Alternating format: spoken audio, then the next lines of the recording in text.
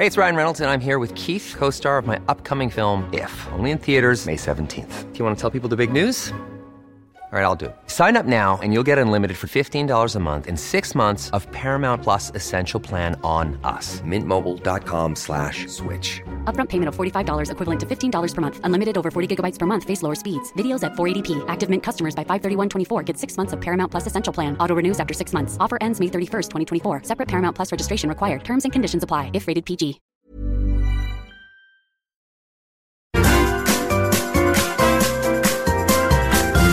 You are listening to the Mother of All Talk Shows podcast with George Galloway. China is subject to a kind of orchestra. It's orchestrated, and the conductor is not hard to identify. And that orchestra, like any orchestra, has different sections. A string section, a brass section, percussion section, and so on. And one section is brought in as the conductor decides.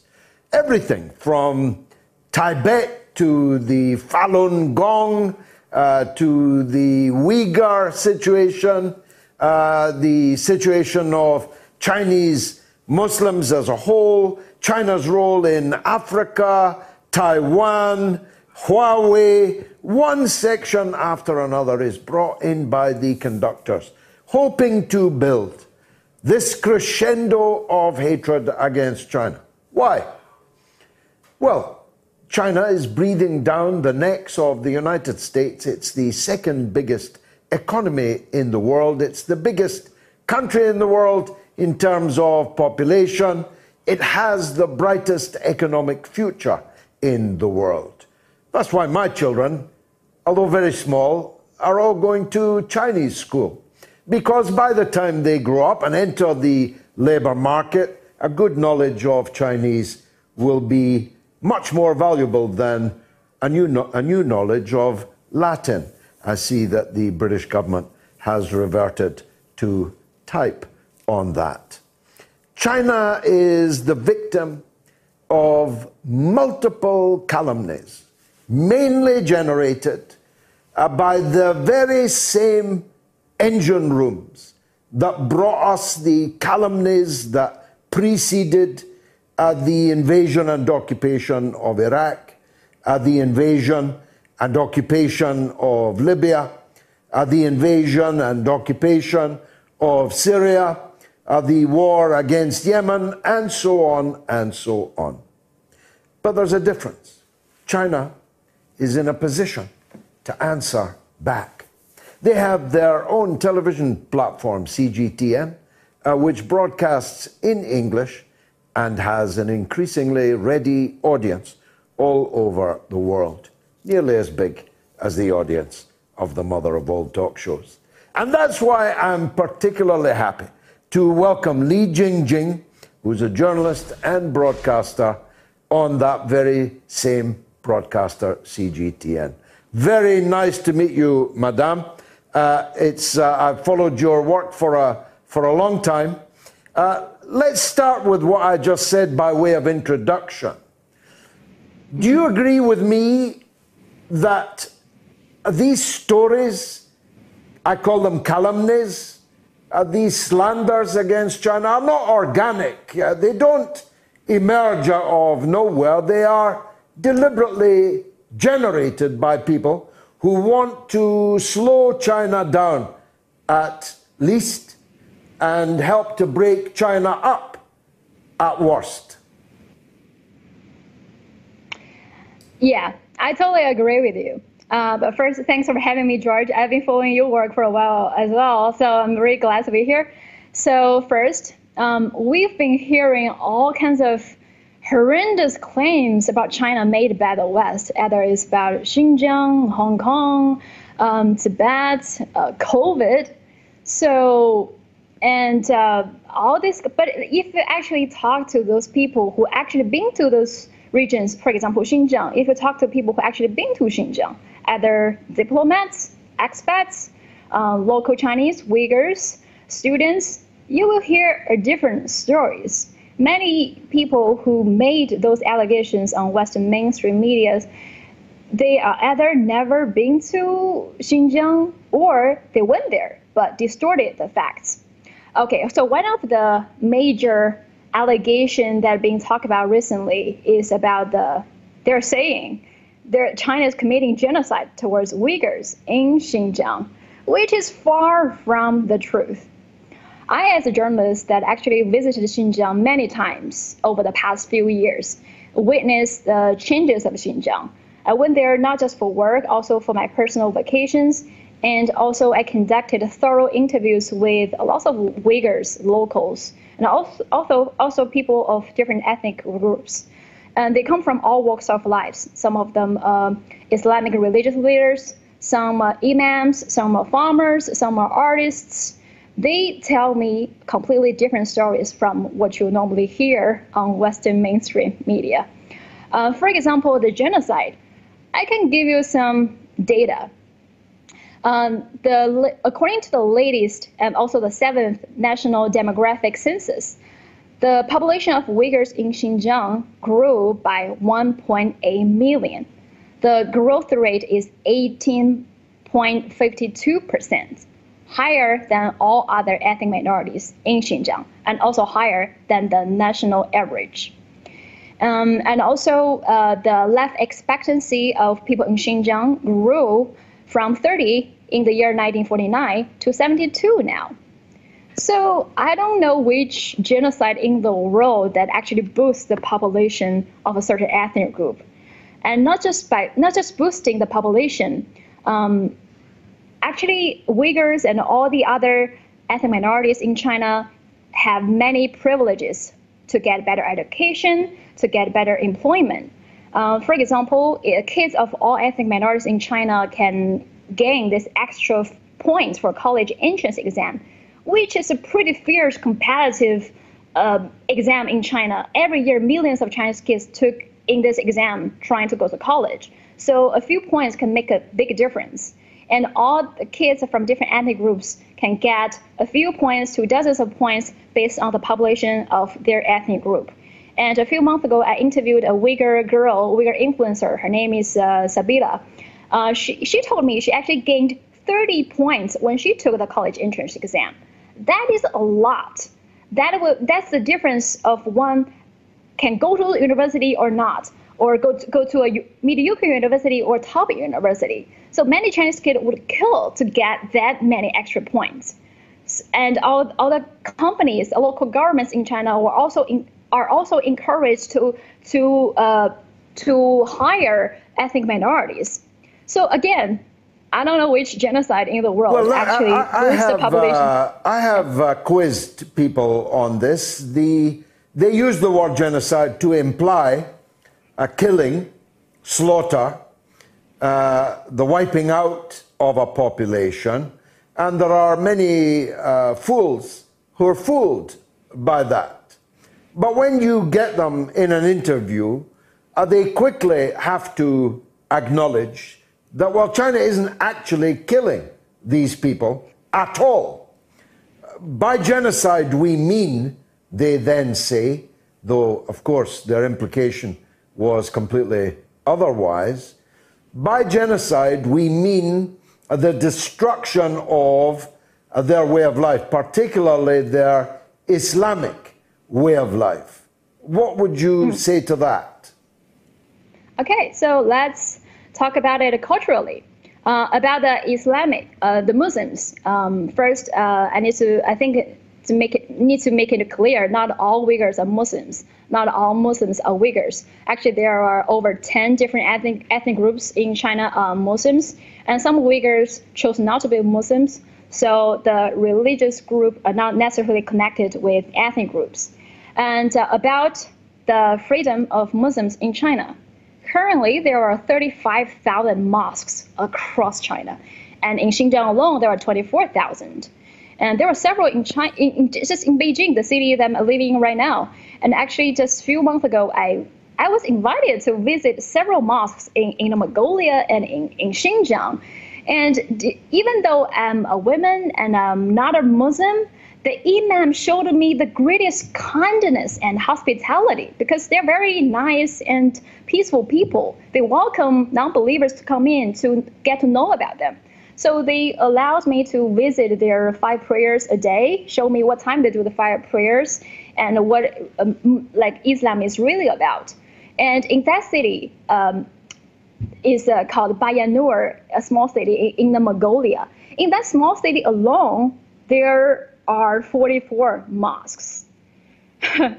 And it's funny, actually, the funny part of the conversation, the imam of that mosque, when I asked them, well, a lot of people in the West are saying you guys are being oppressed. You guys don't have the religious freedom. What do you say?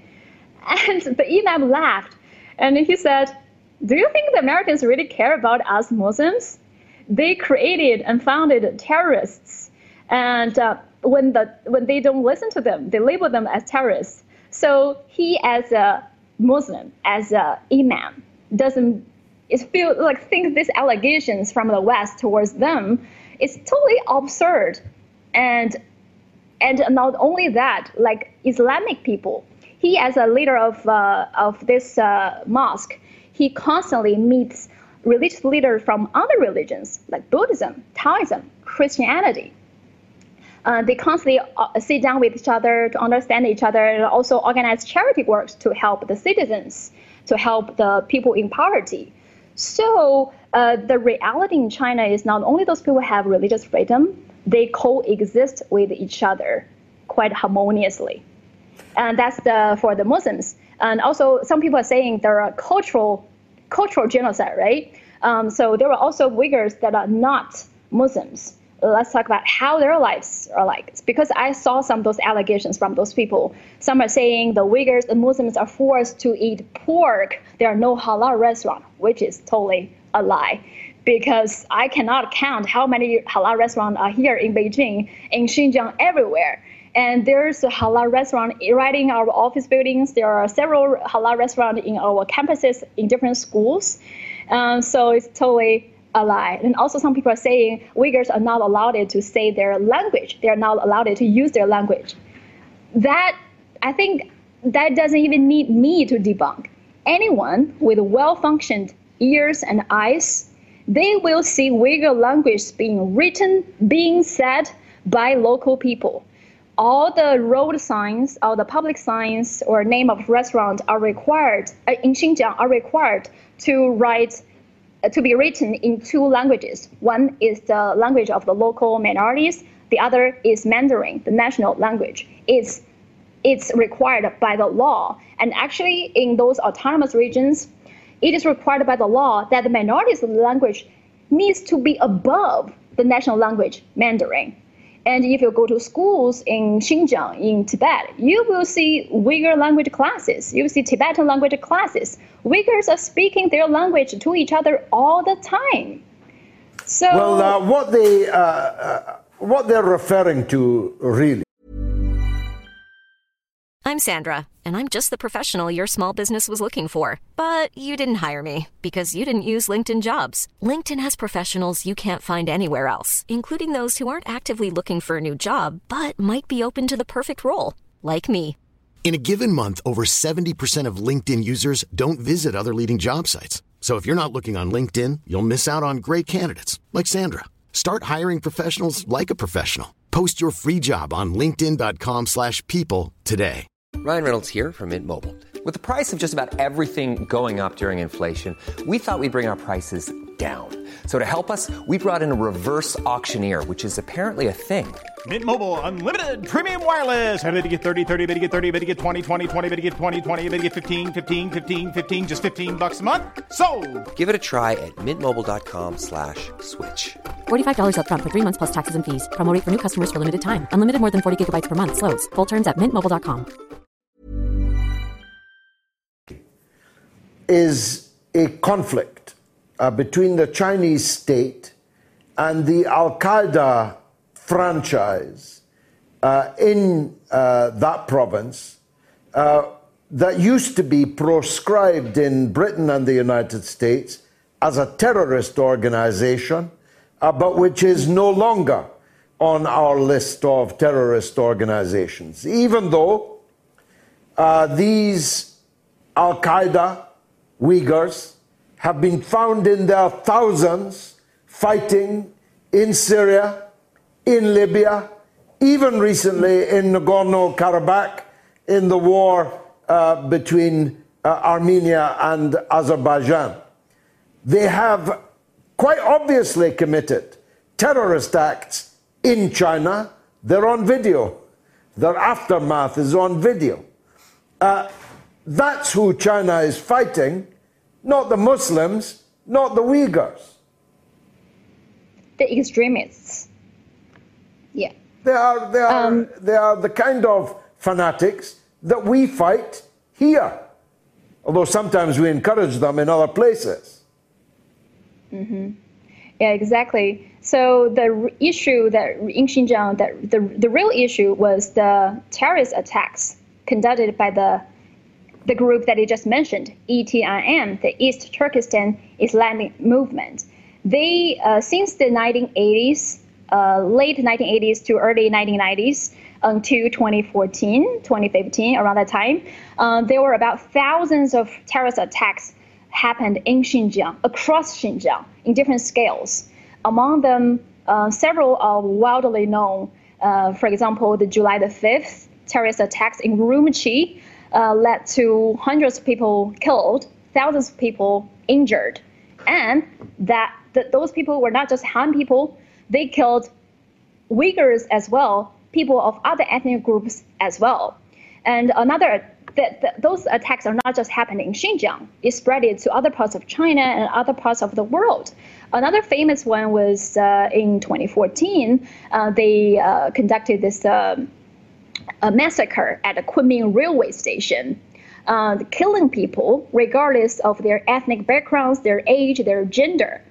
So that terrorist group is responsible for thousands of terrorist attacks inside of China, outside of China. They are responsible for all those lives. Actually, that group was that terrorist group was recognized, listed by the United Nations, and also listed by George W. Bush. But Mike Pompeo delisted, which I think basically reveals the hypocrisy of American politicians. They will list those people as terrorist groups when they think they can use can help China to join to fight this terrorism, and they would delist the terrorist organization when they think they can use it to continue to push these narratives in Xinjiang. So it's totally we kill such people on London Bridge, quite rightly, when they have killed other people. We kill them by drones where we can find them. We say we're committed to wiping them out on the battlefield. That's what we do. And when we capture them alive, we put them in the dungeon. We put them in Belmarsh maximum security prison, the two beasts who slaughtered in broad daylight a young British bandsman outside his barracks in South London. We jail them for 100 years. They will never see the light of day again. That's what we do. What does China do in its fight against these terrorists? Mm-hmm. The Western politicians and some Western media are constantly using the term concentration camps, which is far from the truth. China admitted there are vocational training centers for those extremists. That's vocational training centers, not concentration camps, because they provide professional skills training, de-radicalization courses, and also give them better educations. So I actually interviewed several former trainees of those vocational training centers. And there were women, the two female trainees. When I asked them, BBC is saying that you guys are being systematically raped in those centers. Is that true? you can feel they're totally outrageous at this allegation, because not only none of the torture or rape happened in those centers, they actually formed a very close connections with the teachers, with the staff there, because they are not just helping them in the school, they also help them outside of the school. So until very recently, in the recent 4 to 5 years, there were no terrorist attacks happen at all in China. I think that proves that's a pretty effective way of de-radicalization. And what those centers that provide those people are professional skills, because after analyzing the reason that led to the extremist thoughts, one is definitely because of the terrorist group's influence. They taught the locals what they are teaching them are not the proper Islam. And also some of the people were being manipulated because they didn't have many material sources. They didn't have many educations. So they're easily manipulated. So what China did is lift those people out of poverty, teach them more skills. Those women learned skills like how to use computers, how to speak the national language, so they have more work opportunities. They now, after graduation, some of them are working at this women committee. Some working have their own plots of land, started their own businesses. So lift those people out of poverty, give them material sources, and also de-radicalization. So you don't need to kill those people. You can actually improve their living standards. Well, now we don't have all night, of course, unfortunately. So let me go to a quite different subject. It might be beyond your purview, but certainly long before you were born, the Royal Navy sent a ship up the Yangtze, which the Red Navy in 1949 sank. It became quite an incident. It was called the Yangtze Incident. It was regarded as extraordinarily bold of the Chinese to sink a British warship because, of course, we were used to sending our warships to bombard China without reply. Now, for some reason that none of us can fathom, our prize naval asset has been dispatched, bristling with weapons, into the South China Sea, the clue being in the name. What's going to happen? How is China going to react to this provocative display of NATO military assets in Chinese waters? I think I cannot say on behalf of the military or the government here, because I'm not working for the government, I'm not working for the military. I don't know what their reactions will be. But as an ordinary Chinese, I think Chinese people or Chinese government will no longer be bullied. British history in China is not, how to say, it's quite humiliating for a lot of Chinese. I'm sorry, can you see my image? Don't worry, we can hear you loud and clear. Okay, something with the camera, sorry. The cameraman trying to fix it. But for example, not just the South China Sea. We all know about the history in Hong Kong, how Britain took it as its colony. And it's a humiliation for Chinese, even though 100 years passed. And also in Tibet, many people also didn't know about this fact that actually Britain invaded Tibet twice in the late 18th century and early 19th. They killed a lot of Tibetans, thousands of Tibetans, recognized Tibet as part of China because they want Qing dynasty to pay the compensation for their soldiers died on the way killing Tibetans. So Britain had a lot of history invading the territories of China in Hong Kong, in Tibet, and Chinese nowadays will no longer allow it to happen again. Okay, thank you very much indeed for joining us. I hope this can be a regular thing because there is so much, to continue the nautical metaphor, there is a tidal wave of anti-China propaganda in Western countries, and it is good to get someone who can succinctly and well answer some of the calumnies. A counter orchestra, you may say, an orchestra that I'd be very happy to help conduct. Thank you very much for joining us, Li Jingjing. Thank you. On the Mother Thank you, George. All talk shows. Hey, it's Paige DeSorbo from Giggly Squad. High quality fashion without the price tag. Say hello to Quince. I'm snagging high-end essentials like cozy cashmere sweaters, sleek leather jackets, fine jewelry, and so much more. With Quince being 50 to 80% less than similar brands. And they partner with factories that prioritize safe, ethical, and responsible manufacturing. I love that. Luxury quality within reach. Go to quince.com/style to get free shipping and 365-day returns on your next order. Quince.com/style.